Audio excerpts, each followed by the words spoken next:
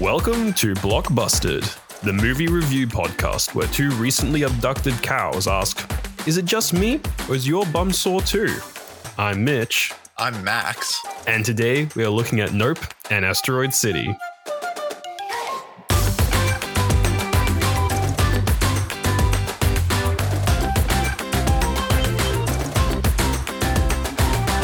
Hey Max, how's it going? Hi, I'm confused about the cows. Well, I'm more confused about the butt hurt. Yeah, The butt's being hurt. The joke is about anal probing. Oh, anal probing. Gotcha. Yeah. I have a note here that says, "Did joke make sense?" I was actually going to ask you that. Yeah, Anyway. no. Now it makes sense. Yeah, I had to like sort of stop and go like, oh yeah, but that might just be because I haven't eaten and I'm tired. I don't know. Dude, I have eaten, but I'm also tired, so I get it. So today's theme is aliens. A spoiler alert for both Nope and Asteroid City. But before we get into that, Max, I have a couple of grievances with you. What? Yeah, I'm gonna rinse you down hard and fast. You ready? What Are you have I ready? done? No. So I listened to the recording. Well, not the recording, the finalized production that we created for last week, and Yes. I just have some notes of how you portrayed me, and also what you cut that I wish to put forward.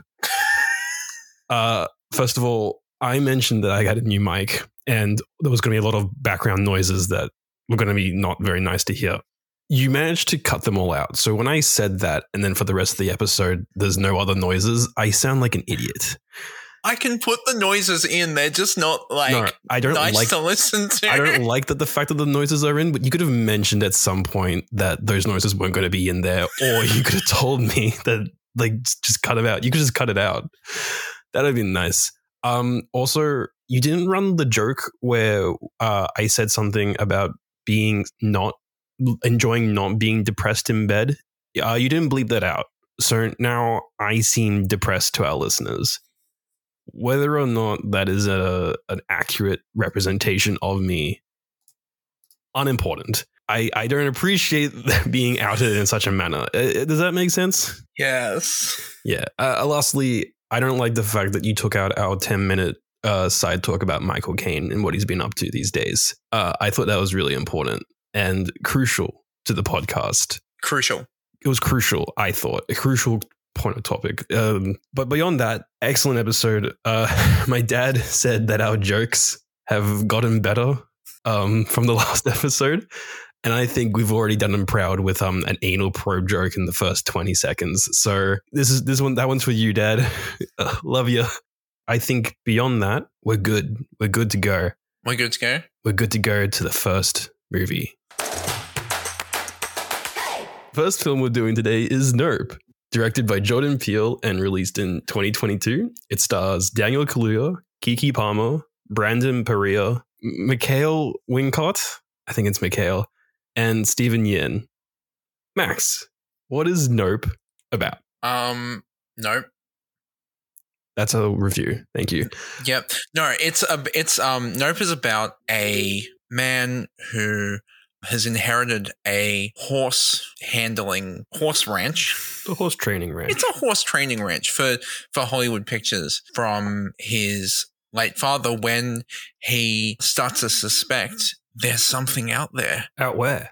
Out there in the sky. In the sky? In the sky. That's not the general out there. I think you should have been a bit more specific. Well, it's in the sky, but it's implied that it might have come from space. Anyway, it's a big alien that looks like a UFO, but it's an alien and it eats people. That's the movie. That's pretty much the movie. Yeah, and they try and get a picture of it for monies.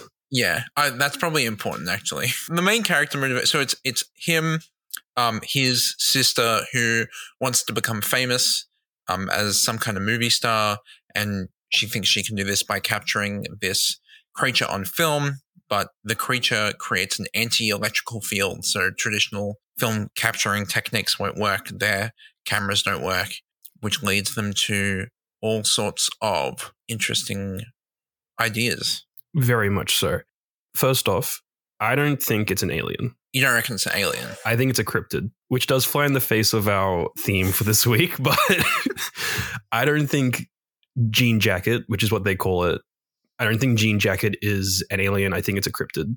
I mean, I guess, but I love the idea of cryptids, but they don't make a lot of sense to me. But this does. No, okay, so hear me out. A cryptid, the idea of a cryptid is it's like one of something, but it has existed for a really long time. So if we're saying that like they've attempted to photograph aliens, they say from the 50s. So sure, it's feasible that a creature would live to 70 plus years old, assuming that the film is set when it was released. Wait, when do you think it was set? Like 2020s. Oh, okay, cool. Yeah, because some people thought, the people I was watching it with thought it was set in like the 70s or something, but then there was a Razor computer. There's a cell phone and a Razor computer. Yeah, and it was crazy that they thought that. And I said, did you watch the movie? To which their reply was nothing. It turned out I was actually imagining them. No, but like the problem I have with cryptids is that there's only one of them, and there's no known multicellular organisms that asexually reproduce. But it's a cryptid. And I find it highly unlikely that the big alien looking thing, the big saucer, Jean Jacket, has lived for 70 years because big creatures tend to die faster. But it's like a balloon thing / jellyfish. Yeah. I mean, that's the one thing it's got going for it, right? It's like sort of like jellyfish-like. I just don't think it comes from space. So do you reckon it's just like moved in, or like it's been there the whole time since? No, I think it traveled around, and maybe it was like it's probably the reason that some people go missing here and there and that type of thing. But then it moved in specifically there because Steven Yeun kept it there by feeding it. He taught it that this area was a good source of food. And then obviously, Steven Yeun tried to basically enter into a deal with it, but it didn't work out for him in one of the most horrifying scenes ever put to film. It's it was very reminiscent of I'm struggling to think. So, there's something else, and it's not coming to, it's not on the tip of my tongue. But yeah, very like body horror sort of stuff going on. The context here being that Steven Yeun's character, who's Little Jupiter, I think that was the character's name. I think so. Or he went by the stage name Little Jupiter. Jupe. Ricky. Jupe. Ricky was his real name, but yeah, Jupe was like his stage name or whatever, yeah. And he, alongside with a crowd of people he's entertaining, get eaten by this alien. Cryptid. Well, Jean Jacket. I think we'll call it Jean Jacket. We should just call it Jean Jacket, yeah. We'll call it Jean Jacket. Look, I'm not saying there's a definite answer. I just think, personally, it's a cryptid. But before we continue, though, I did forget to ask, did you like it? Did you like the movie? Mostly, yes. I had a little bit of an issue with some of the character motivation. And we mentioned earlier, just like a lot of the character motivation is behind this idea that they've got to capture it on film. And yeah, that's a cool idea, but also it's eating people and horses. This is my biggest complaint. I think we actually might have the same biggest complaint from what it sounds like. It just feels sort of like, to an extent, I get it. Like, it's cool, it's new, you want to be able to capture it and become famous and whatever. But that's really dumb. Don't do that. Yeah, I think, first of all, I like the movie as well. But I think the problem I have is the back third is really good in the action and what you're witnessing and the tension. And overall, actually, it's just a very tense and well done film. The issue I have with the back third, though, is that we're witnessing our characters do something that's, in quotation mark, really brave for really, what's the word? It's just not, it's not heroic what they're doing. You get these 6 scenes where like you're meant to be like, yeah, like, because like there's the scene where and it looks awesome and the music's so good when there's just a straight run for Daniel Kaluuya's character OJ, where he's just running directly away from Jean Jacket and on the horse, yeah. And then the Jean Jacket comes behind him and it's an awesome shot. The music's really good. But then you remember that they're doing it for basically a vine. Like that's their motivation, is do it for the vine. Do it for the vine. So because when I walked out because I saw this in cinema when it first came out last year. And when I walked out, basically the first thing I thought was, if maybe the fix could be that they were trying to get footage of it to send to the military or something to like try and get someone to come in and actually deal with this creature. But no, it's literally just, oh, no, we want the money. and to be famous. Yeah, that's also my biggest criticism with this film is it just feels like these characters we want these characters to succeed, and the way that they do it is clever, and the way that events unfold is really satisfying and thrilling, which I think is a good thing for this kind of film. But yeah, at the end of the day, a lot of the characters all feel selfish, but not in a way that is like interesting. It just is. That's the whole motivation for the character, is they want to succeed on effectively like the laurels of someone else. And like, I think to an extent, John Peel is trying to make a commentary on that, and make a commentary on, I mean, yeah, like the whole exploitation, like animal exploitation. That's the whole film's thing, is exploitation of animals in Hollywood, or not specifically Hollywood, just in film in general. That is the main contention. And I think it comes across enough in the rest of the film's stuff without it being the one thing that they're all getting really into. Also, I just want to point out that I said Mikhail before. I spelled Michael wrong in my notes. It's Michael Wincott. So for the people who are really pissed off for the past 10 minutes, maybe, I'm sorry, but I have noticed it's Michael, not Mikhail. But yes, it's just rough because, I mean, just out of curiosity, how many Jordan Peele films have you seen? This is actually my first Jordan Peele film. That is crazy because the other two are so much better in every way. So Us and Nope both have like this weird split following. You get a lot of people kind of going like, oh, I hate it, oh, I like it, love it, that type of thing. Get Out is the only one that's unanimously considered a really good film. I like all three, but it has been diminishing returns from Jordan Peterson. I do believe that Get Out was... What did I say? You said Jordan Peterson. Did I say Jordan Peterson? Yeah. Oh, fuck. Beep it out. Make it Jordan beep. It'll be funny. Jordan Peele. So, sorry. Jordan Peele's films. Yeah, so the first one, Get Out, is his best film by far. It's so well paced. It's so funny, but it's also so terrifying. Us is really weird. I don't know if you've heard much discourse about Us.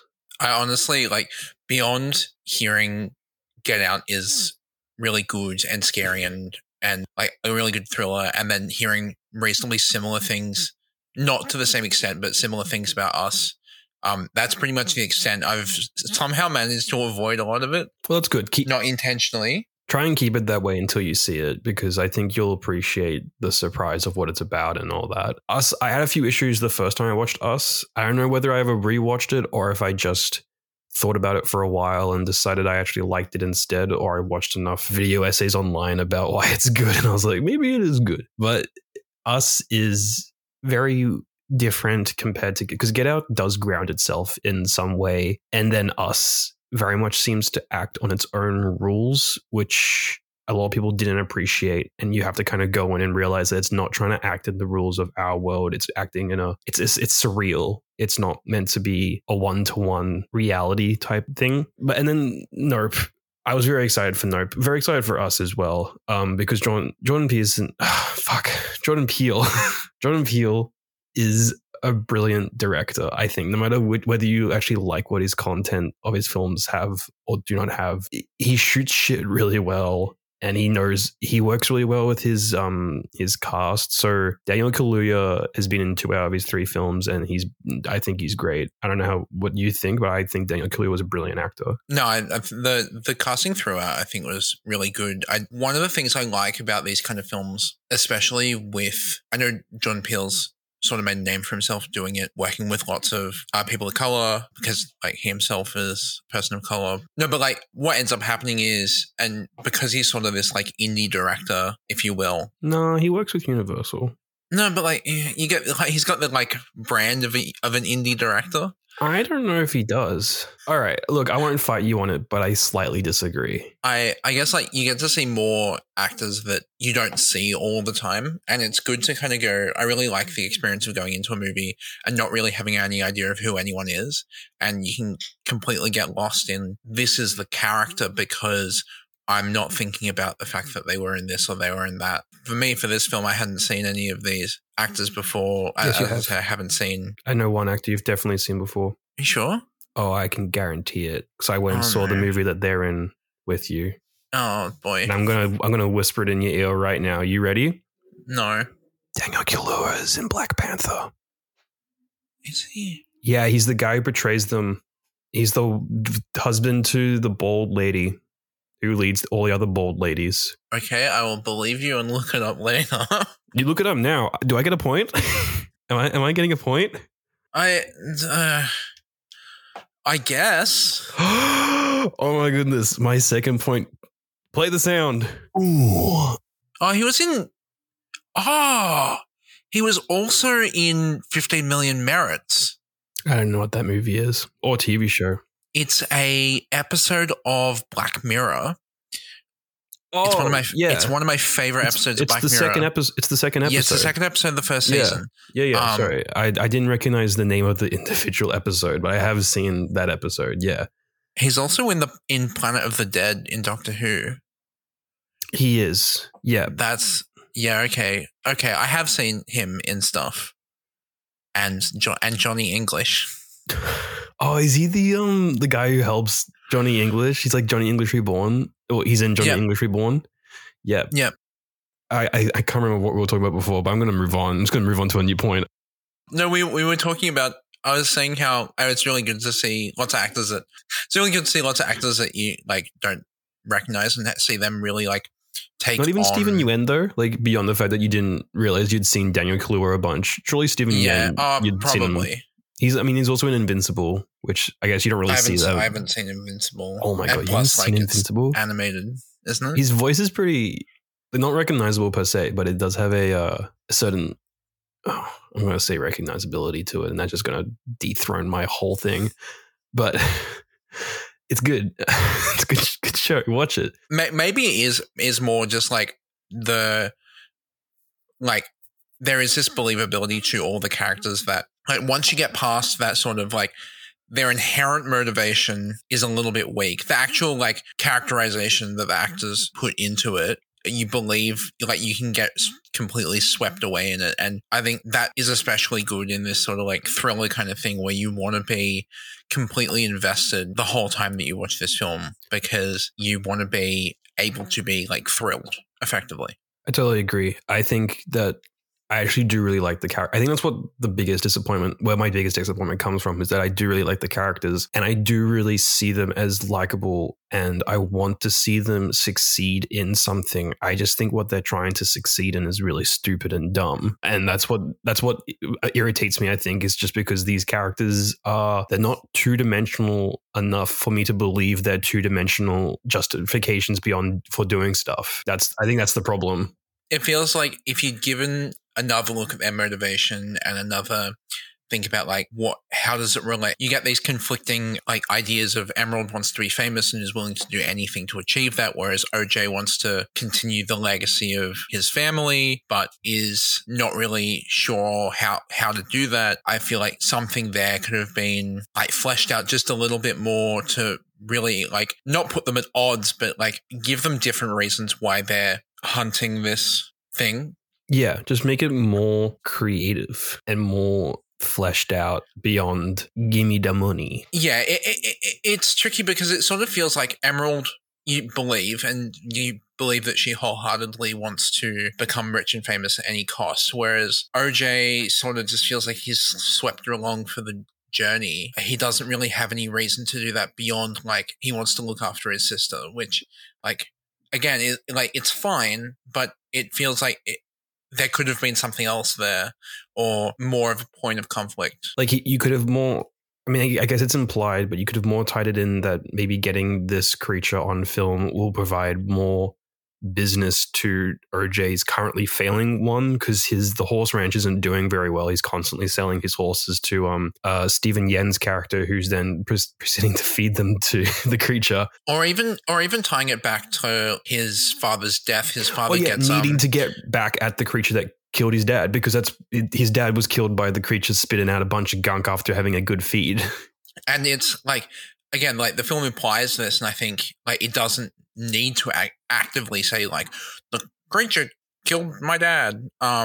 and does enough job of doing a really good job of like show don't tell. But it would have been nice to even see something where he's a little bit more aware of that and a little bit more aware of this idea that maybe he wants to get revenge on this like creature. Maybe if we just saw like a bit more anger in him, because he's a very laid back character, and which is fine. But I think that would then have made, if he actually eventually got angry, more powerful as well, because it's obvious that this emotion has just been running through him for so long. And you see that like he's not like got over his father's death. He's got the coin hanging in that bag on the wall. Yeah, the coin that fell into his dad's eye. Yeah. And then that's like sort of mirrored again when in that final scene where Emerald is trying to take a photo of the creature through the like wishing well photo booth thing, and it's got all the like coins all over the ground that the creature's spat out. And so like it does enough to like set it up that it's you just sort of feel like, oh well, could they have tied that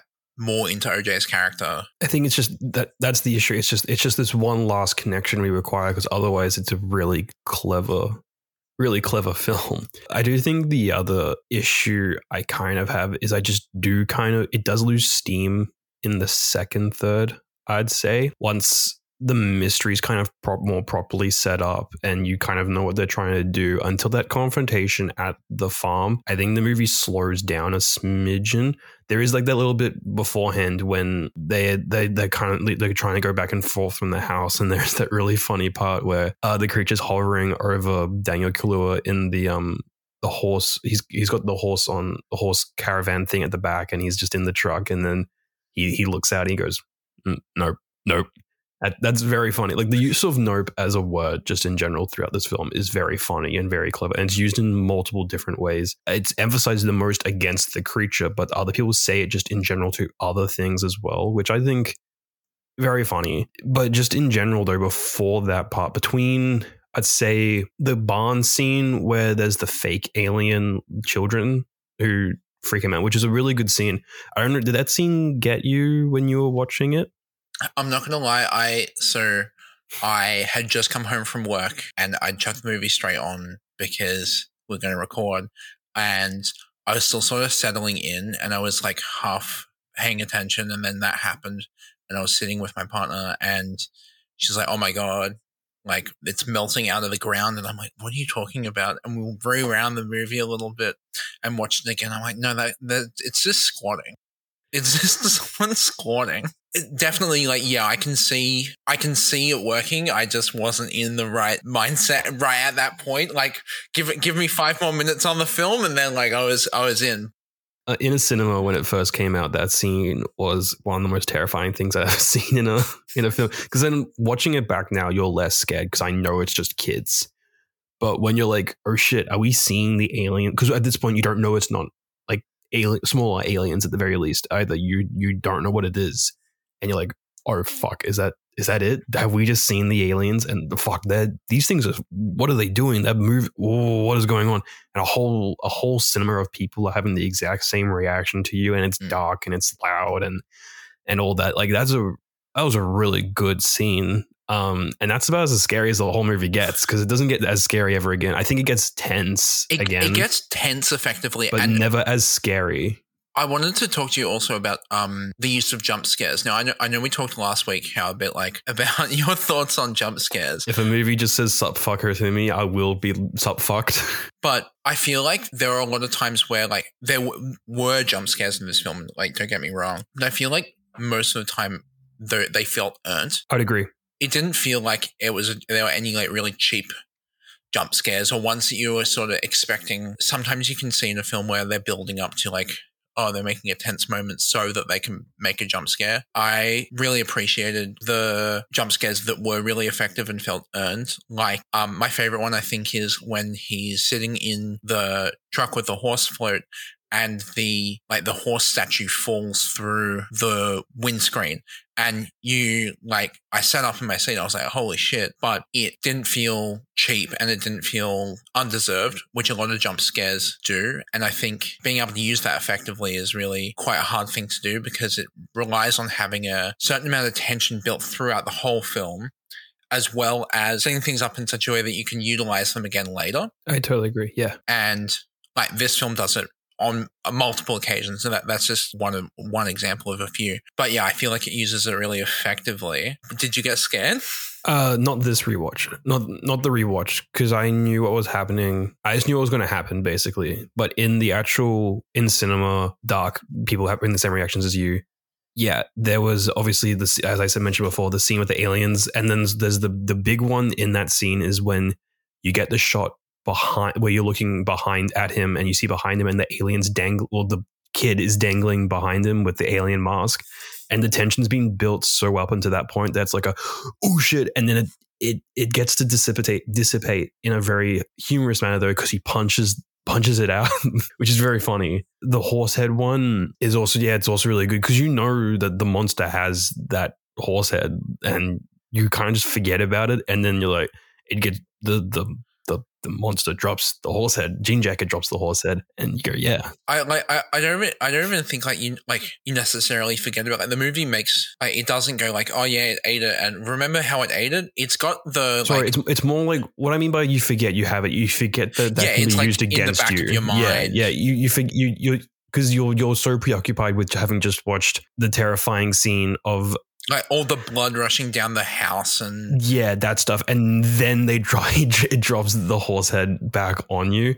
That stuff is, I think that's more what I mean by you forget. It's not like you've definitely forgotten to say, it's that you've had other things to preoccupy you, and then you're like reminded of the horse head. But like it's not even that like it's trying to do sort of a throwback. It's not like it ate it earlier. Exactly. Now it's like, oh, remember this thing from earlier?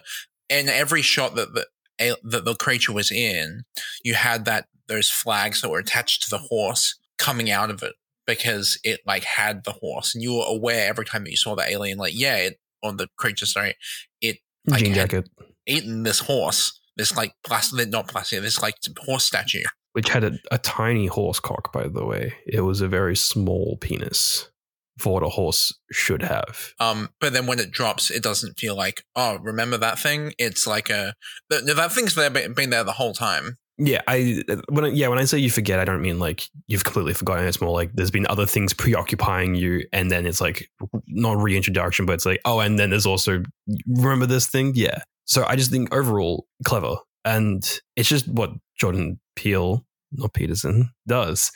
He is clever. He's super clever. He loves horror. I think that's the big thing, and he knows how to use it to tell good, interesting stories. I think horror is a really interesting genre because it's typically like demarcated as one of two things: either the thing that people go into right after coming out of like film school education, or at least my experience has been that people go straight into making horror because it's a really cheap genre to produce in. And then as a result, you get a lot of really bad horror or lots of B-grade horror, and the genre is saturated with that sort of thing. So to see not only like high quality, but like higher budget horror is not exactly the most common thing. I would agree. And there's movies that do it. High budget, high quality horror is not really the most common thing to get, and it's quite nice to see that there's at least a director who is willing to. That's not true. There's multiple directors at the moment in the like contemporary film scene that are choosing to make horror genre films. Bigger horror, yeah. I do want to quickly say, sorry, I don't think this movie fully counts as a horror. I was saying horror before. There's horror elements to this, but it's more a thriller than a horror, I'd say. But yeah, sorry, not to jump on your point. It's that I definitely do agree though. Like, yeah, it's good to see that directors are more embracing what horror can be creatively than the cash cow that like Friday the 13th or yeah, I mean, like, yeah. And again, like those films, like I'm a really big fan of some of the like the 70s, 80s. Like classic horror. Which ones would you say like are your favorites? I really like Halloween. Like Halloween's probably like my favorite of the few that I've watched. But like I know we watched Yeah, I showed you Friday the 13th. Friday the 13th. For the meme. Yeah, no, and those movies still stand up and for a good reason. Or mostly stand up for a good reason. One of them stands up for a good reason. The other one stands up because it's just really dumb and it has Kevin Bacon. Figure out which one is which on your own. A lot of horror has ended up being either milked for money in Hollywood or low quality, easy to produce stuff. And every now and again, you get a really good little indie thing that someone's made. And every now and again, you get a good thing that comes out of Hollywood's cash cow milking machine. I'm a big Scream fan. Sorry. I love Scream. But most of the time, you don't get that. And it's really refreshing to see directors like Jordan Peele really taking genres that are notoriously maligned and doing something interesting with them, and then using them to talk about like actual issues as well. And this is something else that I haven't seen any other of Jordan Peele's films, so I have heard a lot about the discussion around them.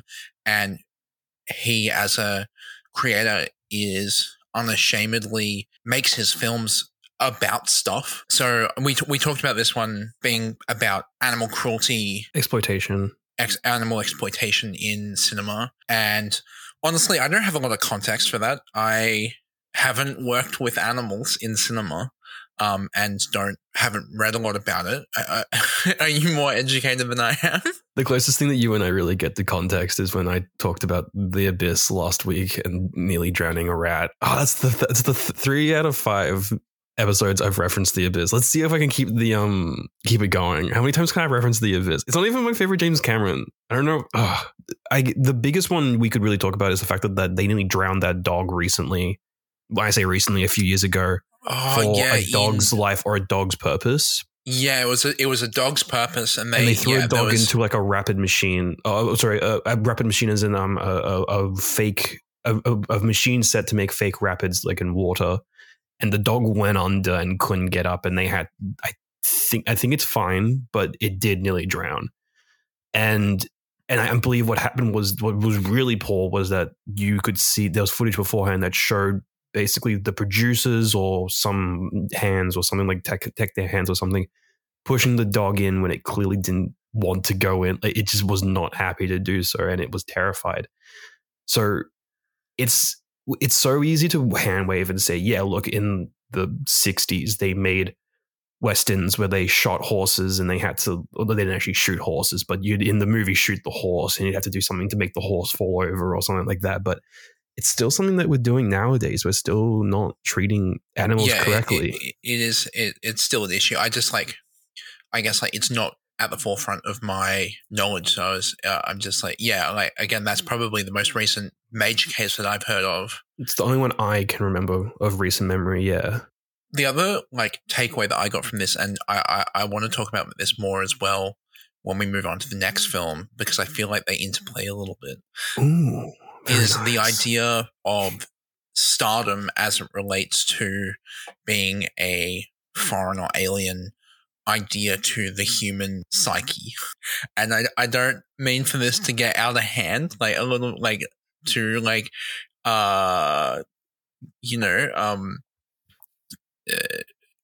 intellectual for you. Remember when I pitched this show as a comedy show to you? Remember when that happened? Yeah. No, but I feel like there's this idea running through this film where the alien is a vector for Emerald's character to become famous. And the way I sort of read, or a way of reading that is that you're looking at stardom as this alien idea and this alien thing that isn't something that we really should be aspiring to, because it is completely unknowable to us. And then the way that I would take this further is that they clearly demarcate Jean Jacket in this film as a predator animal.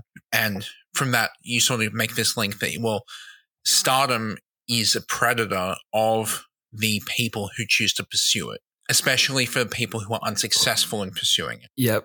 I'm sorry. You're blowing my brain. It's giving my brain a little goggle on, like, oh no. Yeah, please continue.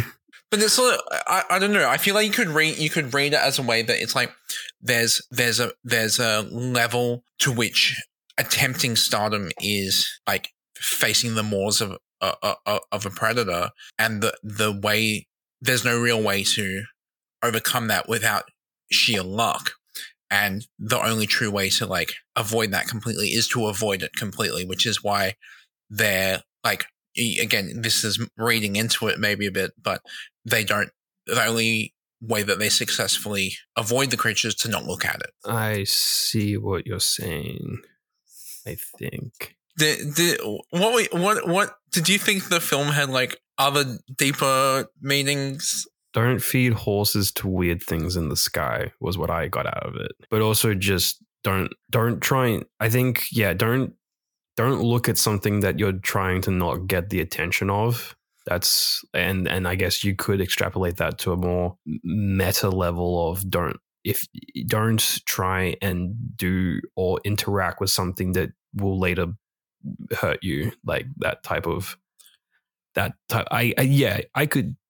I get what you're saying. I just don't know if I have the brain power to really like rebut that. I wasn't expecting this. I was just ready to talk about the Scorpion King cameo. I mean, we can talk about the Scorpion King cameo. I haven't actually seen Scorpion King. I've only seen The Mummy either. It's The Mummy, the remake of The Mummy with Brendan Fraser, the trilogy, I think it is. Yeah, it's a trilogy. Is one of my housemates' favorite like series of movies. The correct, except for the third one. It shouldn't be. Wait, the third one is as well? I don't know which ones specifically. 1 and 2 are good. Third one sucks ass. So I've heard a lot about these movies. I haven't actually watched any of them. I haven't watched. You gotta be fucking kidding me. I've not watched any. I've watched the original The Mummy. I was there when we watched that. Yeah, I was so bored. It's a really slow film, and it's not a good one. It hasn't held up. It hasn't held up. Thrilling. The Mummy is just a dude who's kind of looks a bit dopey. He needed a new nap. But I haven't watched any of the ones with Brendan Fraser, and I haven't watched Scorpion King. Well, Scorpion King is like the spin-off, which I actually haven't seen any of those of. Yeah, I've only seen Mummy. Well, I've seen the three three of the Brendan Fraser films, all three of those.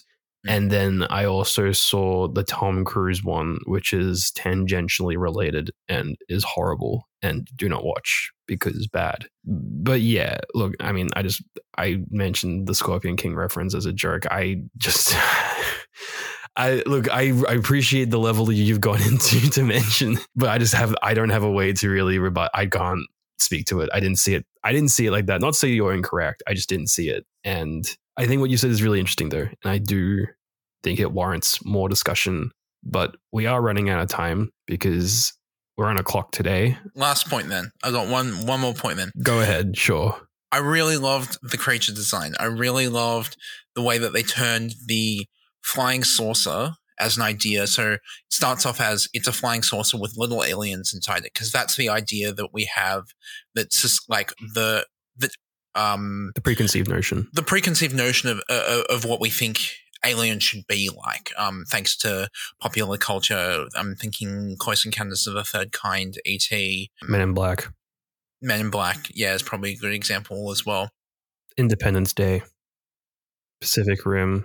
When it's not the kaiju. But the flying saucer with the little aliens turns into the flying saucer is the monster, which is a really cool and unique idea, and I really enjoyed that twist.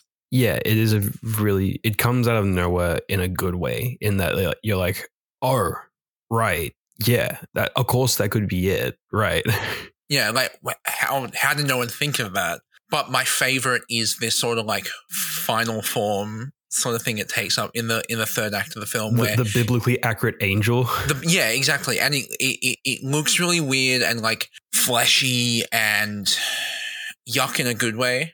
I'm really big fan of this sort of like fleshy creature design. I'm really struggling to think of other good examples of this. The only thing that's coming to mind is that like Doctor Who episode with the lady who's like the skin. Oh, the lady who is just skin, and she keeps requiring moisturization. Yeah, like but like that's not a good example of this at all. I guess like maybe the way that the dude melts in RoboCop. Have you seen RoboCop? Come on, you guys seen RoboCop? He shoots a rapist in the dick. I am lacking, dude. In a we lot run of departments. A film podcast. Stop rewatching. What's his name? The guy who did. Oh no, he's done so many movies, and the other one that came to mind was Wind Rising. Miyazaki. That one. Why was that the one that came? I haven't even seen that one. I've seen other ones. Stop rewatching his shit. Watch a good movie like RoboCop. Stop rewatching Spirited Away. Stop watching Overblown. Stop rewatching Spirited Away and watch RoboCop. Put that weeb shit down. Watch a good American film.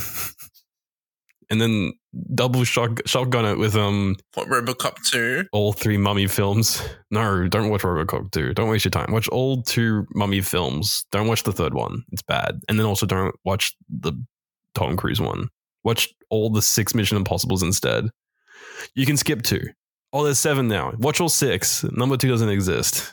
But no, I really liked the creature design. I think they did really interesting. So it felt very artistic in a good way. It felt very like flowy and it's creative. It's really hard to describe what it looks like, and that's probably a good thing. But I really enjoyed what they did with it. I'm glad that they didn't just leave it as like flying disc as well. It like had a final form, and you could tell like it added to the intensity of the finale because it became this bigger, just more weird thing, like a weird jellyfish eldritch god creature. Yeah, and I just really enjoyed the design of it and the style to it, and I even just like there's a shot where it goes on its side and you can see the wind rippling past it. You can sort of tell like how fleshy this thing is. And I really enjoyed that, not just having it as like, oh, it's a disc, but like they it very much was like it's a UFO. Oh no, it's a creature, but it didn't outstay its welcome, which I think is a testament to the film. So rating, what's your rating? I'm giving Nope 3.5 munched up horses out of 5. So did a full horse get eaten? 3 full horses got eaten, and then there's a half at like the back end of a horse fell out or something. Yeah. Ew. We got stuff falling out of it. I gave it 3 Akira slides and then Akira skid. True, I totally forgot about. I was like, I watched that. I'm like, that's the Akira slide. Yeah, there's the Akira slide. Jordan. I love the Akira slide. Jordan Peele is a weeb, confirmed. He's also just rewatching The Wind Rises over and over again. Wind Rising, whatever it's called. The Wind Rises. Shut up. No one cares. But yeah, 3 Akira slides and an Akira skid. The skid being a half. I don't know if that came through. No, it did. Okay, good. I feel the need to after the probing joke. I feel the need to run the sound. It is now time for the highly anticipated Max and Mitch's mini media. You got to go first last week, so I'm gonna jump in this week. As you know, I hate television so much, right? Television is basically a hidden movie, and I hate cowards. And also, I was really dismissive last week of the television show you watched, whether it was because it was a television show or if it was because it was Sonic. I feel like it was mostly because of Sonic, but yeah, but it didn't help that it was a television show. Anyway, I watched the first season of The Bear. Oh yeah, it's been on my list, so it's really good. It's a good show. Believe it or not, I do. So it turns out I do actually watch television. It's a lie whenever I say I don't. My stance on this podcast, I watched quite a few things recently, but I think the one that stuck out most prominently is The Bear. It's just really good. The main actor is brilliant. I'd seen him before in the first 2 seasons of Shameless. I stopped watching Shameless because I was worried it was going to start annoying me. It hadn't started annoying me yet, but I was pretty sure it was going to. And no, just good. I won't say much more than that. It's about cooking. And why would I bring it up if I don't talk more about it? I think just it's interesting. It's quick as well. I was surprised to find out that the episodes were about 20 to 30 minutes long.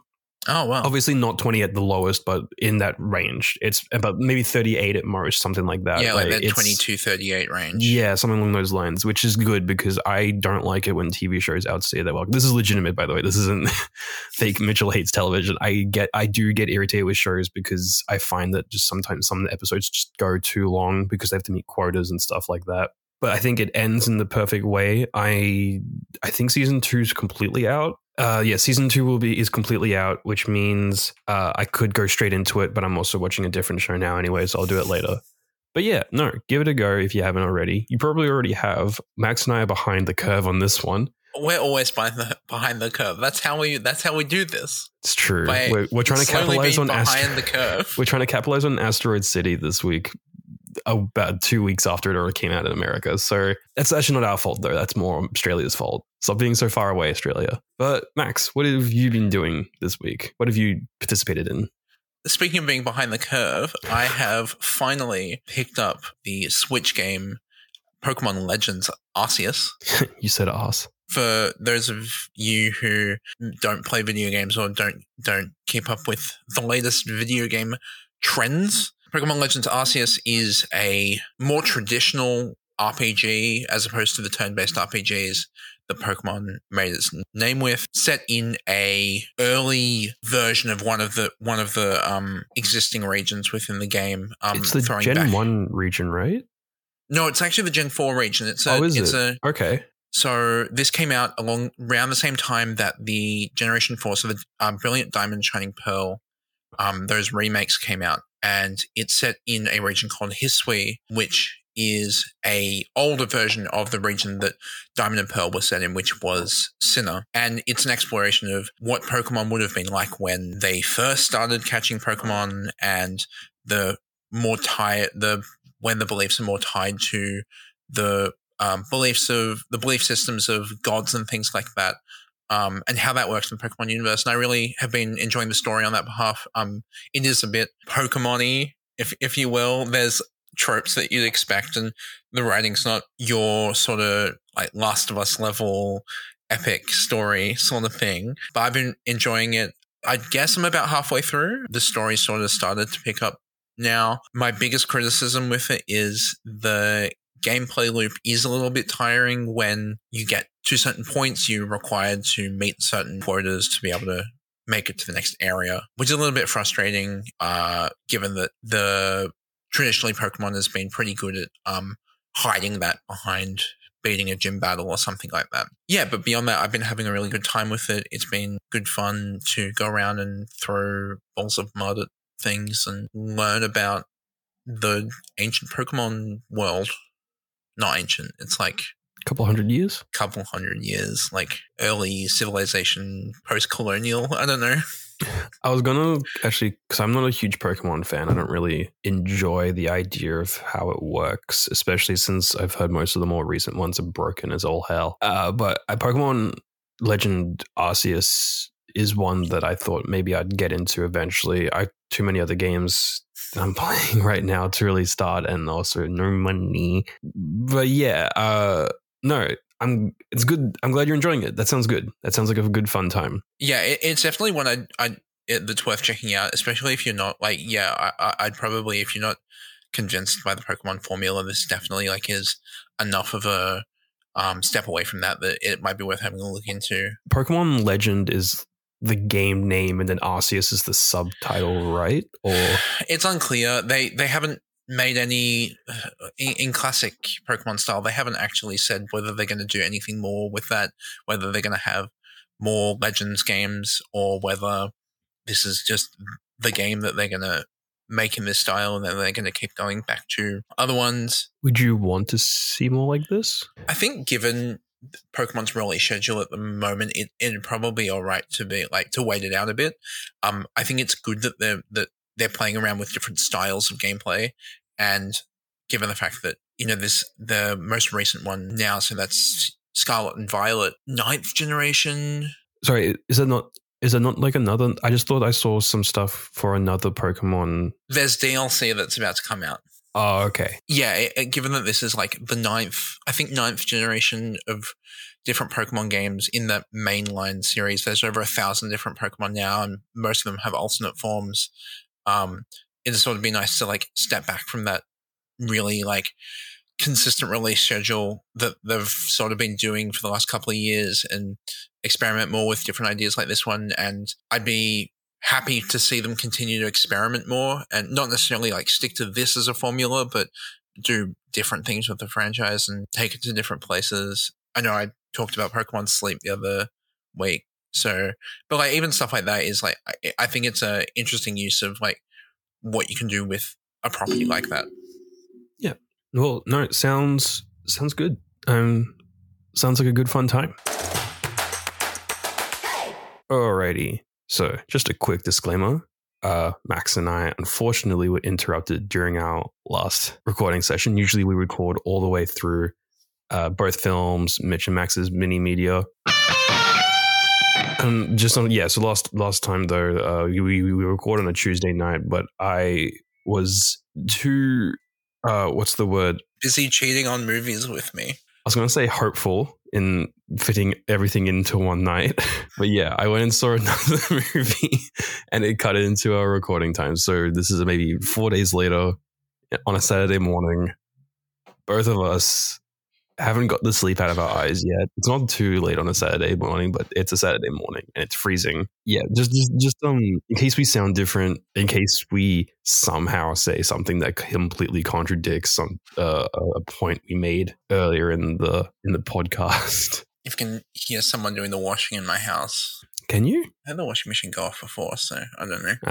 I can't hear it. I mean, let's keep that in, and then I want you to edit that out so you sound silly like I did last week saying, oh, you gotta hear my chair creak. There's no chair creaks at all. Anyway, Asteroid City. Directed by Wes Anderson and released in 2023. It stars Jason Schwartzman, Scarlett Johansson, Tom Hanks, Jeffrey Wright, Bryan Cranston, and many, many more than just that. All right, Max, please explain to me in full detail, including the theory that you said that you had, what is Asteroid City about? All right, so Asteroid City is a made-for-TV movie about the creation of a play called Asteroid City, which itself may or may not be based on true events. Yeah, you've got a couple of layers. So you have Bryan Cranston as the TV presenter, who's sort of giving an overview of how the production of this play played out. Then you have the play's director, I can't remember the name, but played by Adrian Brody. Oh, fuck. No, Adrian Brody was the director. Edward Norton was the writer, I believe. You sure? I'm pretty sure. Because it's always Edward Norton as the typewriter. And Adrian. Yes. It's Edward Norton as the writer and Adrian Brody as the director of this play that stars Jason Schwartzman, Scarlett Johansson, Maya Hawke, Tom Hanks, etc., set in a small town in the middle of the American desert where a group of eclectic people are meeting to go to a science fair of sorts for high achievers when they are visited by an alien. And the movie is sort of about how all these characters deal with it. Jeff Goldblum playing the alien as well, which was not to say that the movie isn't funny, but I do think it got the biggest laugh from me just seeing that in the credits at the very start that Jeff Goldblum is the alien. Yeah, I mean, it's kind of interesting because like there's a lot of like the way the movie's told, the way the story is told is it keeps flipping back and forth between like you're seeing the actual play, as it were, which is all the elements in color. So whenever you're seeing the scenes of them in the desert, at the truck stop, at the motel, that's all meant to be like in the play. But then you've got these sections, rather like still quite large and quite important sections that are in black and white, which are the like TV special of the play. But it does some weird like breakage with that near the end of it. But what you'll notice is actually the within the play itself, the alien is a stop motion puppet, but in the TV special section, there's it's actually just a one-shot cameo of Jeff Goldblum as the alien talking to Adrian Brody's character. No, it's not. Jason Schwartzman's character, as he fails to understand the meaning of the play. And I guess that's really the general conceit of it, is that the play is meant to be something, or the movie is meant to be something that's not necessarily meant to be understood. Like the alien? Like the alien. The alien's representative of that, but you get to the thesis of the film where Jason Schwartzman says, I've been performing this for weeks and weeks and weeks, and I don't know what this play is about. And I know we came out of the cinema and you were like, I don't know what that was about. Well, so yeah, we saw it. You, your partner, and I went and saw the film together because when we see new releases, we try and watch them together just to kind of both have seen them in the same time, and also just gives us a chance to actually see each other in real life, not through a computer screen. But it's also fun. We get to hang out and watch a movie. That's what I was trying to say. Yeah, like it's also fun for us to go see movies together, and it gives us like a weekly thing kind of as well. We get to go see these movies together. Yeah, so the movie ended. I turned to you and your partner. You were in the middle between the two of us, and I said, I don't think I understood that play. And your partner also uttered a similar sentence. You said you think you understand the play. Now, hold on. We watched it Saturday, so a week ago. A week later, I've been waiting to hear your theory because you said you had a theory, but I told you not to tell me until we did the podcast. You're telling me your theory on what the play is about is you're not meant to understand it. Yes. Sorry, not the play, just the movie in general. Yes. So, I feel cheated a little bit. It's been a week. I've been trying to figure this film out for the whole past week. Not actively. It's been kind of in the back of my mind. I've had other things to do, unfortunately. I would love to be able to just sit around and think about a singular film for a week. But you say with such certainty and such confidence that you understood the movie. You're an intelligent young man, so I believed you. Your answer is actually no, I didn't, but I think that's the point. Okay, so I think there's more to it than that. And I think Wes Anderson likes to do this with his films, where he makes stories that aren't necessarily entirely comprehensible, but that's sort of the point of what he's getting at, in that cinema and storytelling specifically aren't inherently mediums that need to be linear narratives that make complete sense all the time, and people and characters in those narratives don't have to be rational and do things that have any real sense of like inherent motive or like reason to them. People just do stuff because they do stuff. And that's, I think he really goes hard on that thesis with this film. There's a couple of different aspects that I took away from it in regards to that. So the first one is like the way that he structures this story is a story within a story within a story. And what I sort of took away from that was the idea that every element by which we as the audience were removed was a level of distortion that separates us from the true intent of any character. So obviously Asteroid City is this play that itself is being produced. That's the first level of distortion, which then is also being recorded for television, which is the second distortion, which is then being played on a cinema screen in which we are sitting in front of. And that's the third distortion, I would argue, that we, the audience, are an active participant in this film. Ow, my brain. Yeah, you thought that my take on Nope was... Anyway, so like, with each level of distortion, we get further and further away from truly understanding what any character intends to do and why they do what they do.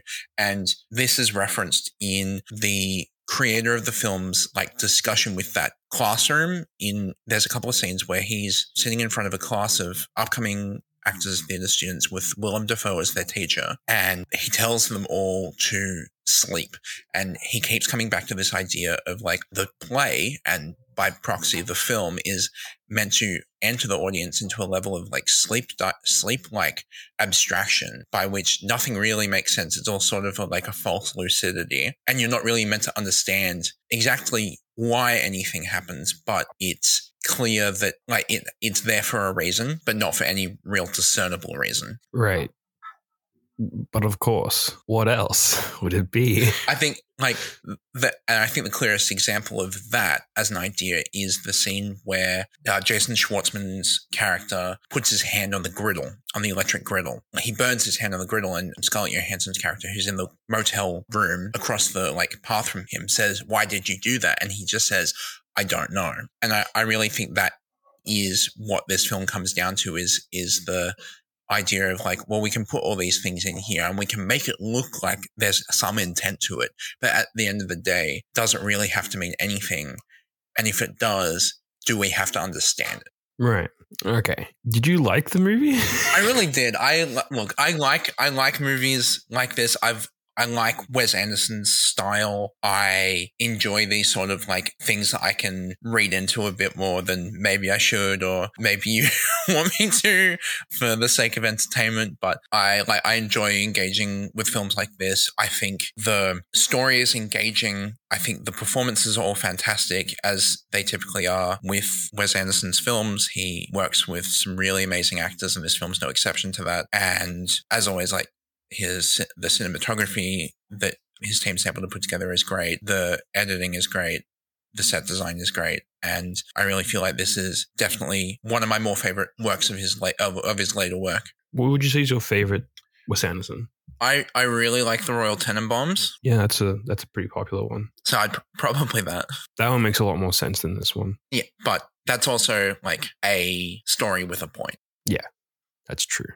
I think Asteroid City it feels like the culmination, and obviously I don't think he's done, but it feels like the culmination of just everything that is his style and it's the most Wes Anderson has ever been, it feels. You reckon? I reckon this is the ultimate Wes Anderson film, because recently he's been really into the multiple levels of something to make one story. French Dispatch is a film about a magazine that has these three stories. I think because my favorite Wes Anderson, and this is the basic bitch choice, is Grand Budapest Hotel. Basic bitch choice. Can't even remember what it's called. But yeah, I think it's that or Fantastic Mr. Fox. Which his two animated projects I'm really big fans of. I don't like Isle of Dogs. I don't know how you don't like Isle of Dogs. I really enjoyed it. I really enjoyed watching it. I just got bored. It wasn't that I actively disliked it. I just found it boring. That said, he's actually working on another animated project that's going straight to Netflix at the end of this year, based on another Roald Dahl. That's right. Or a set of Roald Dahl short stories. Yeah, I think it's short stories, yeah. Well, talking about his animation, I mean, this film has a bit of stop motion with the alien. It's got the characters.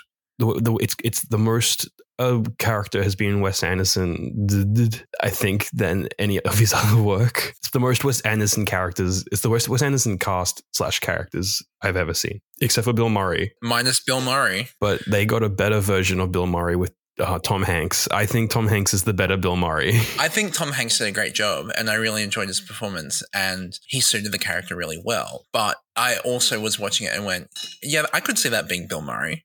I could see it being Bill Murray, but I wouldn't want it to be Bill Murray. I want it to be Tom Hanks. I think Tom Hanks is a much better actor than Bill Murray, and also probably a better person too, in general, as far as I'm aware. But yeah, I think I liked Asteroid City. I think it drags in the middle though. Once the lockdown first starts, and I know this is actually probably where most of the meat of the movie is, but it's also where it becomes kind of the most it's most incomprehensible at the end, but the incomprehensibility in the middle is less overt, and it just feels like, at least for me, it just felt like I was missing shit more than anything else. I wasn't watching it and going, oh, I think I'm not meant to understand this, which at the end, that's when they start getting really weird. And I'm like, oh, maybe I am actually not meant to understand this. But in the middle, the incomprehension levels it is enough there for you to comprehend, but not enough to fully. It's the transition between narrative to character study. And I think that's ultimately what this film is it starts off as a narrative, and it slowly progresses into a true character study with very limited narrative to hold it together. Which is fine. I just think it lost me in that transition a little bit. But then once it fully transitioned by the end, I was back in. It's just that middle drags a bit for me. Whereas I think other work he's had, such as Royal Tenenbaums, Fantastic Mr. Fox, even Moonrise Kingdom, the middles don't drag. It's not something, I don't think that's like him specific. I think just this story and this type of thing he was trying to tell didn't work in the middle for me. It's been getting really poor reviews though. Have you like not overtly, but like I haven't actually looked at any. I had a quick look. It's very, I say mixed. It's like a 70 something on Rotten Tomatoes, which means most people like it, but that's kind of low, I think, for him.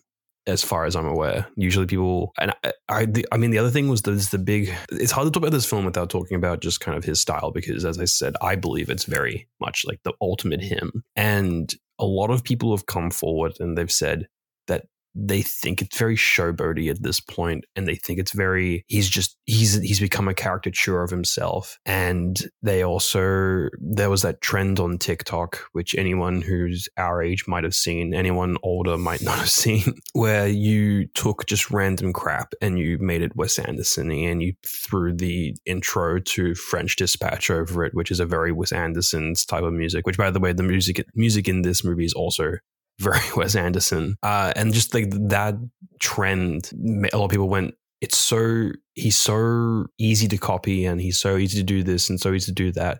How can he be good? I don't know. I'm just wondering what you think about that, like this conversation about his style and what you reckon. Because I mean, obviously you like his style because you like his movies. And it's hard. It's very much a personal like preference sort of thing. There's a level of like surrealism to the way that he constructs his films, and that's true of all the films that he's done. Some of his earlier work's a bit less surreal. And as he's progressed, he's become once he's become made his work more and more surreal. As he's powered up his Wes Anderson meter, he's become more surreal. I guess like the way that I would look at it is like he's in a point in his career now where he's made enough of a name for himself and been successful enough on projects that have been more, I guess, like critically popular or commercially successful. He's now in a position, I think this is true of the French Dispatch as well, is he's doing more stories about stuff that he explicitly wants to tell and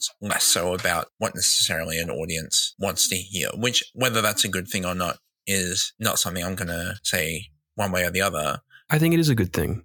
I'm going to say straight up it is. I think an artist being unrestrained is actually now that I say that, because I've seen multiple cuts of Apocalypse Now, and an artist unrestrained is not always a good thing. Look, I think usually more so than not, an artist without limit, a creative limit, not, I would say if you don't put a budget on something, then that's messed up. Like you get bad movies in that case, because you need to have, and limitation breeds creativity as well. Mm-hmm. But someone it's the story itself, what they're trying to say is unrestrained, more like that specific area, I think is good. Not having to censor oneself for the larger community, not having to change what they're saying to fit not modern sensibilities, to fit public sensibilities, that type of thing. You know what I mean? And I'm not saying you can just say the N-word and stuff like that. I'm more saying like the weird messages you want to put out about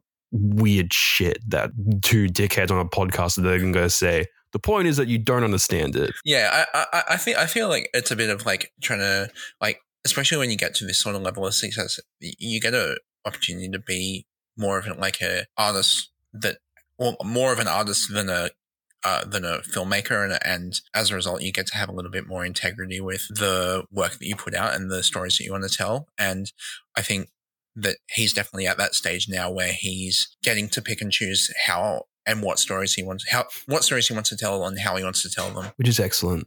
And I'm jealous. Wish it could be me. Yeah, I mean, I liked the movie. I've sounded a bit like I didn't like it. I think I did like it. I just don't think it's one of his best. But I'm still excited to keep seeing what he does. I still want him to keep putting out films. I will watch his Roald Dahl stuff that comes out on Netflix, even though disappointed it's coming out on Netflix. It's I'm very similar. Like, I really enjoy his style. I really enjoy the way he tells stories. like personally, like part of the reason I like this movie is because I get to like dig into it a bit and think about it a bit, which I like to do with movies and narratives and things. Are you trying to tell me that the Meg and Meg 2, The Trench, didn't scratch your literary analysis muscle? It did not scratch that itch. You telling me the complexity of what's the other movies we've done? I mean, everything else can actually kind of have been analyzed. It's just the Meg and the Meg 2 we can make fun of. Yeah, no, I mean, look, it's definitely a film that warrants the neurons being fired. I was going to say the brain cells, but I figured saying neurons made me sound cooler. What did you I had a question and now I've lost it. Son of a gun. It was something about the cast. I think there was something along the lines of, what did you like the performances? Did you like the cast? Just in general. Yeah, and again, like Wes Anderson does this really, really consistently. Is like, I know obviously he's not choosing the cast, he's not handpicking the cast, but I think he is. Well, I'm sure that he has a very strong hand in it. Maybe not at the start he wasn't, but I think by this point he's able to say he's got his little alumni that and then he picks one new person to bring in each time as well. Yeah, he's one of those directors that you see people wanting to sign up for his films. Well, they lose money, a lot of these actors being in his films, because they don't get paid a lot either. They just want to work with him. They want to work with him because he tells interesting stories in an interesting way, and he directs in an interesting way, and that comes across in his film. I've heard it's very friendly to be on set with him. He makes it very family orientated. Like, everyone eats dinner together. There's no trailer that stars hang out in by themselves. They eat at the same table and they talk about it, and the way things are shot. It's not because, I mean, the way at least this movie, the amount of sets is very small. So I'm sure it would have been a bit, you don't have to plan meticulously what shots are getting done. You can kind of just say, all right, how are we going to do this? What are we feeling and working on today? We're at this area, so obviously we can only use these location shots, but that type of thing, especially since, I guess actually that can lead us in, I might have cut you off, but I want to lead us into set design. Like, I think the set design was really good, and you're a bit more visual than I am, so I wanted to get like your take on how everything was created and how, like, not created, sorry, but how it looked. Again, I think Wes Anderson does this reasonably consistently, but he utilizes set design to reinforce the style that he's created for himself, and this film's really no exception to that. Everything's like real, or almost too real, to the point that it becomes artificial, and it works really well in this film because we're explicitly told that it's not just a film, it's a play as well, and you sort of get those play set or like stage play set elements. A 3D, like you're watching a play in a 3D space versus the 2D space you'd often watch a play in. That's kind of the way I saw it, yeah. The way that he uses that to interplay with between the perspective of watching the play versus the perspective of watching the making of the play, you get things like the different perspectives of this spaceship. So you see it first from underneath and it's huge, only to find out that it's the size of a dinner plate. Which is very funny. Which is like funny and like a pretty good gag, but it also like is a really interesting use of like, how do you incorporate like set design, prop design, like mise-en-scène into how you tell your story. And I think like he does that reasonably consistently and quite well with that as well. Like, one of the things I really liked about it was that you'll notice that at no point was the sky not clear. Like, this feeds back into sort of like the themes that he's trying to pull across, and the idea that it's a play and therefore artificial itself. And even kind of like a liminal space type thing. Like, you're not meant to believe it. I mean, obviously it's a play, but even further, you're not meant to believe it. I believe it. It's sort of dreamlike. Sort of how it's something that they really go heavy into at the end, where you can't wake up if you don't fall asleep, which freaked me the fuck out. That was spooky. It's like, I mean, technically it's correct, but the way you're saying it is very spooky. But like, even that, like, just the details like that, really nice to see that, like, the attention put to that, and just like the little gags in there as well. Yeah, he does this consistently as well. The Tupperware with the mum's ashes, like, that itself is funny. And then you get a top-down shot that shows it's one container of 3. The little like machines that all the kids make, all have this sort of like whimsical style to them. It's almost like pulp 50s sci-fi thing as well, which is a style that comes through a lot of, cause obviously it's set in the 50s and in it's aliens, so you get a lot of that, you know, welcome to New Mexico, Roswell type stuff and those 50s sci-fi magazines. But yeah, the pulps and the idea of like a future in the stars kind of thing. There was that sort of post-war like idealism that people had of space and how we could achieve it, like start of the space race and all that sort of stuff, which, yeah, the style with that is really reflected quite well. And then he like likes to play into that sort of whimsical style as well throughout most of his films. And I think like this film does an exceptional job of that as well. No, I totally agree. Do I have anything else I want to talk about? It feels like I do, but I also don't know what it is. You know, it's a movie that I kind of don't want to stop talking about. I don't know. It's maybe I should have made notes. That would have been clever. But yeah, I just overall, it wasn't what I thought it was going to be at all. Because I'd watched maybe 30% of a trailer before realizing what I was watching, and then went, oh, you know what? If I don't have to watch this trailer, I won't. Like, I'm not a huge guy on when it comes to spoilers. And I'm also not massive when it comes to, because I know people nowadays are really intense on not watching trailers to make sure that they see nothing. I'll watch a trailer if it comes up. I mean, I watched the Mission Impossible 7 trailer 20 times because I was so excited. So I'll watch a trailer, but if it's something like Asteroid City, generally I won't watch it once I've caught like a brief glimpse of what it is, just because I think this is one I don't think it can be spoiled, because I think watching it, it's got that level of surrealism that like regardless of what you go into it expecting, you're gonna experience something different to that, and I think that's a good thing. And like I really enjoy going into a film not having a lot of knowledge about it. I did watch the trailer for this film. I saw it as a preview a few months ago, back before it was released in the States as well. And it was just like it's a Wes Anderson film and it's about space and it's got a really good cast it's got a really impressive cast. And that's really all I got out of that trailer. There's no like, I don't know. I haven't watched all the trailers for this. I know the alien appears in one of them.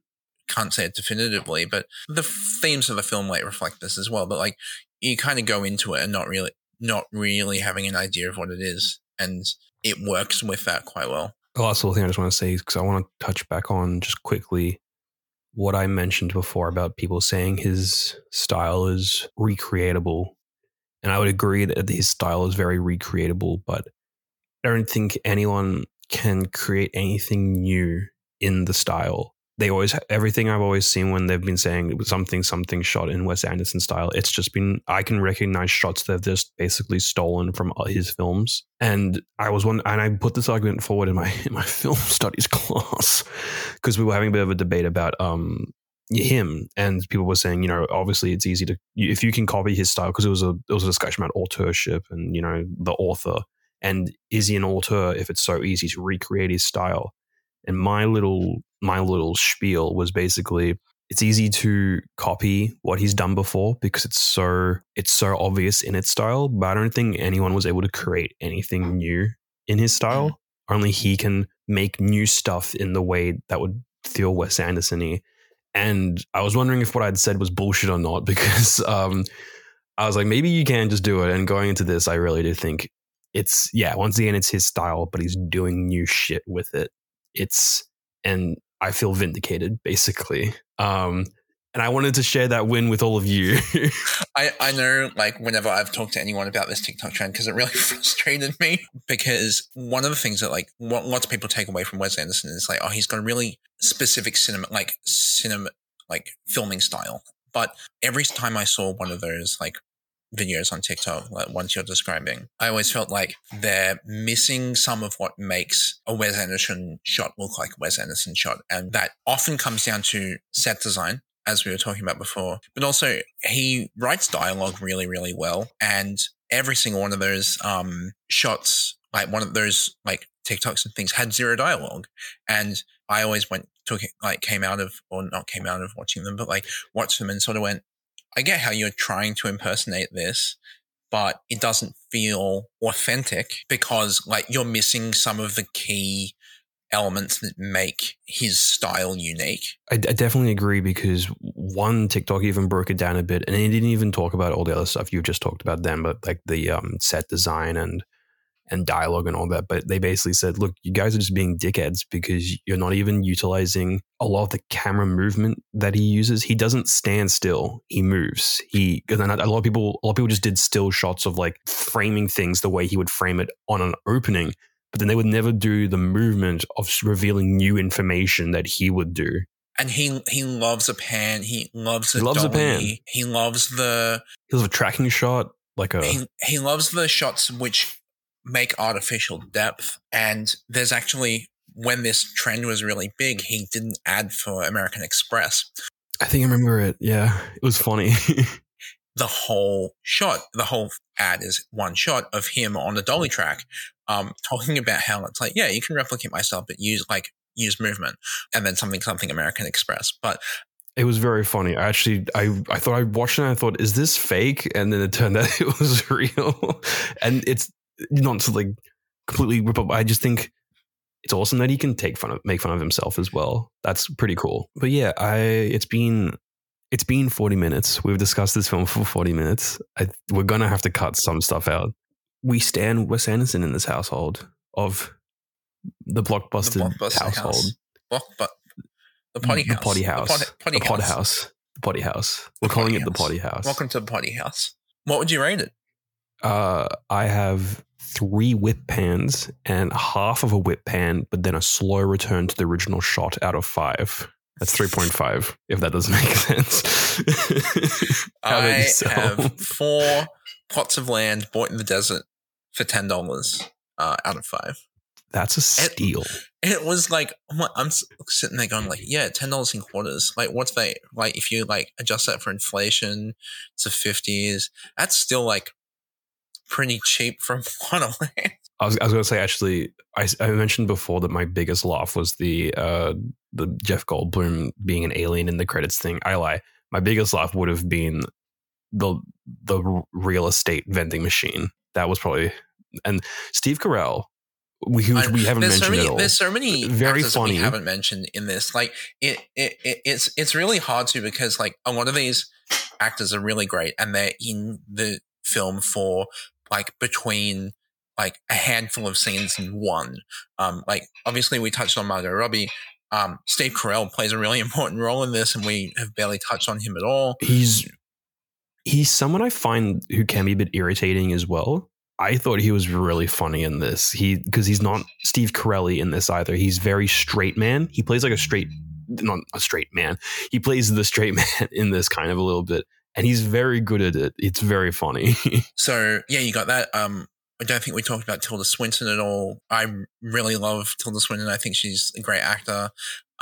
She plays like the scientist, is sort of like a minor character in the film. The way that she comes across really suits Wes Anderson's style really well. And I really hope I'd really like to see her more of his stuff as well. She was in Grand Budapest, and she was also in, she's common-ish in his roster. She's common-ish in his, I don't think she's ever played proper big roles though. We also just didn't mention at all the kid, the I don't know what rank he was, but the guy who's helping out Jeffrey Wrights, who's the kid from the bellhop from Grand Budapest, and also from Flash from the new Spider-Man films. I think we might have briefly touched on Maya Hawke as the like teacher of these like religious kind of like Christian. There was some specific denomination that I can't remember. Not kind of like, they are Christians. And like, yeah, we briefly touched on Bryan Cranston as the presenter of the TV special, and he's just sort of there in a handful of scenes, and he does a good job. Like, yeah, and it's the way that it's written and the way that Wes Anderson writes for his cast and directs his cast is very funny, and not in a I'm laughing the whole time throughout this film, but in a I'm sitting here having a chuckle for most of the film. But he's still able to get those like dramatic moments to land as well. So look, you know what? We've already given our ratings. We should probably move to the outro. Mitch, I know you want to do the outro, but there's something important that we have to do first. I think I know exactly what it is, and I've already incorporated it into my outro. Unless, oh wait, hold on, no, sorry, is this fan mail? Oh, this is not at all what I would have incorporated into my outro at all. We gotta do like a little like sound, like do. Fan mail. I mean, the sound of me getting a point is the point sound, so it needs to be you now, because otherwise it's just going to be sounds of me making weird noises. Yeah, I'm going to be quiet. 3, 2. Fan mail for the Blockbuster Potty. I need you to put more. Again, more oomph. I know it's 11 in the morning, but you need to just go do fan mail. Come on. Do fan mail. Oomph. All right, that wasn't. Fuck. Again, I won't interrupt this time. I didn't realize you were doing a little woof at the end. Also, that wasn't the melody we described, but you go off, sis. Fan mail. Are you done? Is that it? Oh, for fuck's sake. Whatever, we're continuing on. Fan mail, let's go. Play the clip. Fan mail. Oomph. I have a fan mail from... Fan or hate? Yes. Good. I have a fan mail from... I'm gonna call them AM. Oh, I know who it is. I mean, no, I don't. No, I don't. This is someone I've never heard of before in my life. And it's titled, I hope you meet the same fate as Amelia Earhart. Eaten by coconut crabs? Hello. I will be unsubscribing from this podcast due to Max's disrespect towards crabs. Max claims the crab in Meg 2, The Trench, wasn't doing anything. It was just there. In reality, the crab was doing something. It was very important and significantly improved Meg 2, The Trench, as it solved the largest issue with the previous installment. Not enough crabs. P.S. Mitchell, you're doing amazing, sweaty. Oh, I am quite sweaty. It's true. P.P.S. Yeah, look. Unlike the Japanese spider crabs that the crab from Meg 2, The Trench appears to be based on, the coconut crabs that girl bossed their way through Amelia Earhart aren't true crabs. This is actually a case of nature converging on the ideal form, the crab. Long live our carciniatic queens. Yeah, I get it. PPPS. Oh my god. Both squids and octopi have beaks. Yeah, my dad told me that one. Also bothered me. Yeah, my dad told me that both squids and octopodes have whatever. Does that mean you have to raise your review though? PPPPS. Oh, fuck me. All right, yep. Have either of you had a dream about the other? Yes. Yes, I have. What was the dream, Mitchell? You trapped me in a room and you made me... My brain didn't come up with Sonic the Hedgehog. It came up with some random insert of Sonic the Hedgehog. And you made me play about 3 to 5 games of Sonic the Hedgehog. And I kept begging you to leave so that I could eat something. So I was getting really hungry because it'd been days. And you kept saying, "Oh, Mitchell, you got to finish this last level and then you can eat." And you kept saying that over and over again. And you never let me eat, ever. And then we had sex. It was great. What the fuck? Now, how much of that is true? I'm going to leave it up to the listener's imagination. All of it was true. How about you? Ever had a dream of me? I had a dream where it was my birthday and you'd organized a parade. That would never happen. And like it was like a full parade with like a brass band and everything. And it was like at some sporting like club where there was like an outside bit and like a club room. That's crazy. And the parade was in the outside bit, and I'd gone into the club room because it was too noisy. And then you were in a cake. I was in the cake. Was I naked? No, you were like clothed. You were regular, normal clothed. I was going to say it's like sexy clothes or normal clothes? No, just like regular. I think you were wearing like a flannel or something. I do sometimes wear flannel. And you popped out of the cake and you realized I wasn't there. So you came inside the clubhouse in a different cake. What? I had 2 cakes. God, I'm prepared. And you said to me like, "You all right?" And I'm like, "Yeah, it was just noisy." I think I woke up. That could have been something that actually happened. Besides the point that I would never organize a parade for you, but that interaction at the end is very us. Does that mean that since you based your rating of Meg 2 the Trench off of how many animals actually did something, do you now need to raise your rating of Meg 2 the Trench to a 4 out of 5? Well, okay. So, as much as this dear listener argues that the crabs weren't doing anything and that in reality it was doing something, it was being there for having more crabs, I would argue that being there for having more crabs is not doing something. We're going to get more hate mail. I would argue, yes, more crabs is good. Is being there, being a crab, doing something? I think it is merely existing. Is merely existing not enough for you? No. Oh. That explains a lot. Yeah, my dad told me about the beaks. He's a biologist by trade, so yeah, he thought we were stupid. We are stupid. Also, I do appreciate the little comment about how nature always goes towards crabs. It's true. There's a few different evolutions of different creatures that have just ended up at crabs, completely unrelated to each other. Pretty nifty. Good meme. Good bio meme. That's the fan mail for this week, right? We don't have any more? That's all the fan mail for this week. So this has been the Blockbusted Podcast. I've been Mitch. I've been Max. And you can send us questions, reviews, and warranted hate mail like the one we just received at blockbustedpoddy@gmail.com. That's poddy spelled PODDIE. We are also now on Twitter or X, whichever one you want to call it. You'll find us at the username at BB Poddy. That's BBPODDIE. And I'm going to ask you listeners this week to keep the floodlights on your roof turned off. They blind the aliens and they crash them. It's a hazard. You need to stop doing that. So turn your floodlights off at night. Stay safe out there. Don't do that. Don't be safe. Live your life to the fullest. Make sure you're listening to Blockbusted while you do it. Yeah. Next week, love in its purest form. Two bros staring at each other while they talk about films. Like every week.